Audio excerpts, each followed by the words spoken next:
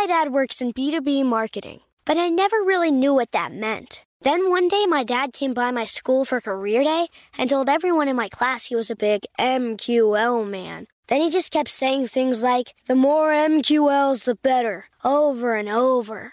My friends still laugh at me to this day. I think it means marketing qualified lead. One thing's for sure, I'll be known as the MQL man's kid for the rest of my days. Why couldn't you just be a fireman or a lawyer? Why? You ruined my life, Dad. Not everyone gets B2B, but LinkedIn has the people who do. And with ads on LinkedIn, you'll be able to reach people based on job title, industry, likelihood to buy, and more. Start converting your B2B audience into high-quality leads today. We'll even give you a $100 credit on your next ad campaign. Go to linkedin.com/customer to claim your credit. That's linkedin.com/customer. Terms and conditions apply. LinkedIn, the place to be, to be. The Elevation with Stephen Furtick podcast was created with you in mind. This is a podcast for those feeling discouraged or needing guidance from God. Together in this podcast, we'll dive deep into Scripture, uncover the powerful truths that will help you rise above your limitations and embrace your full potential. We're here to equip you with the tools you need to conquer life's challenges. Listen to Elevation with Stephen Furtick every Sunday and Friday on the iHeartRadio app, Apple Podcasts, or wherever you get your podcasts. Oh, hi, I'm Rachel Zoe, and my podcast, Climbing in Heels, is back and better than ever. You might know me from the Rachel Zoe Project, or perhaps from my work as a celebrity stylist. And guess what? I'm still just as obsessed with all things fashion, beauty, and business. Climbing in Heels is all about celebrating the stories of extraordinary women, and this season is here to bring you a weekly dose of glamour, inspiration, and fun. Listen to Climbing in Heels every Friday on the iHeartRadio app, Apple Podcasts, or wherever you get your podcasts. Welcome to The Gratitude Diaries, a production of iHeartRadio. Hi, I'm Janice Kaplan. Thanks for joining me. I'm here every day with practical advice on how to be happier. Today's tip, take a photo of something that makes you grateful and actually print it out. You probably already have hundreds of photos on your phone and thousands more tucked away in a cloud in cyberspace. All those glamorous selfies, family pictures, and photos of your favorite meals are easily accessible. And while they sometimes can get overwhelming, it's also just fun to flick through them. But the gratitude photo you're going to take will be a little different. Most of us are used to snapping a whole series of digital photos and maybe looking through them later to pick a favorite. But for the gratitude photo, you're going to take just one shot. Think about the images you've seen in old movies where a big camera was set on a sturdy tripod and the photographer ducked under a cloth to take the one important picture. Film plates were expensive, so he got just a single chance. Your digital photos don't cost a thing, but your gratitude photo should have that same one-shot quality. Pick the object you're going to photograph carefully, and then take a few minutes to look at it and really pay attention to it. Think about why it makes you grateful, and try to capture that feeling. The photos you take are the digital version of a gratitude journal. In an earlier episode of this podcast, I suggested you keep a scrap of paper by your bed and write down one thing every night that made you grateful that day. No long essays, just a word or two. Knowing that you're going to have that one thing to write down keeps you on the lookout for something to be grateful for all day. The gratitude photo serves the same purpose, and it can be a great alternative to writing or a great addition to it. Taking the photo changes your eyes a little bit and gives an injection of positivity to at least one point in your day. Make sure you set up a separate folder on your phone or computer that's just for your gratitude photos.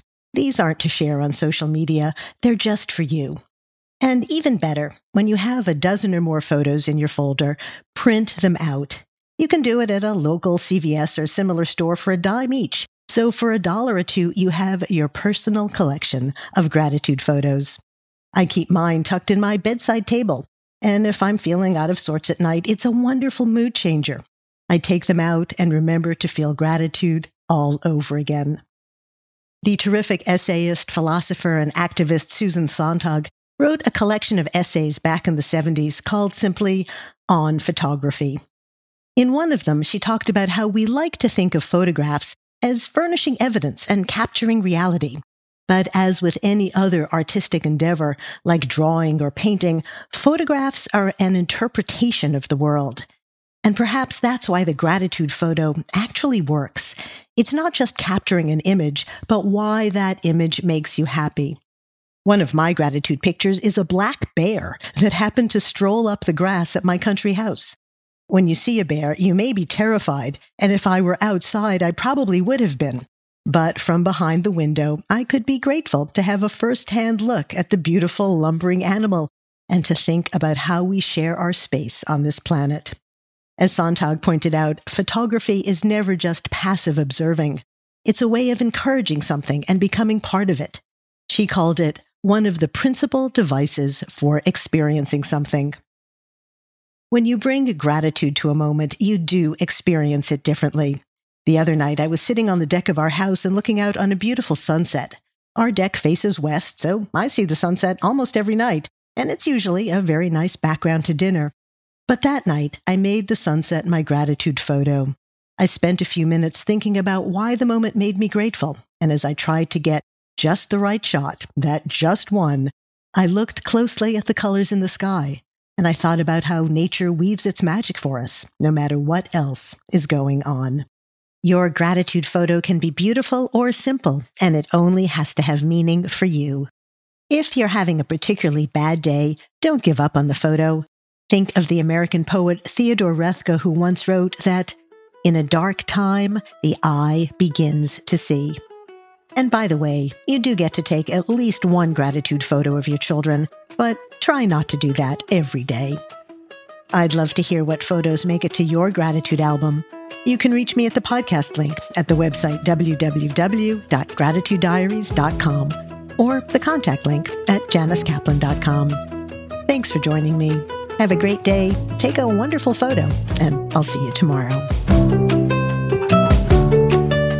The Gratitude Diaries is a production of iHeartRadio. For more podcasts from iHeartRadio, visit the iHeartRadio app, Apple Podcasts, or wherever you get your favorite shows.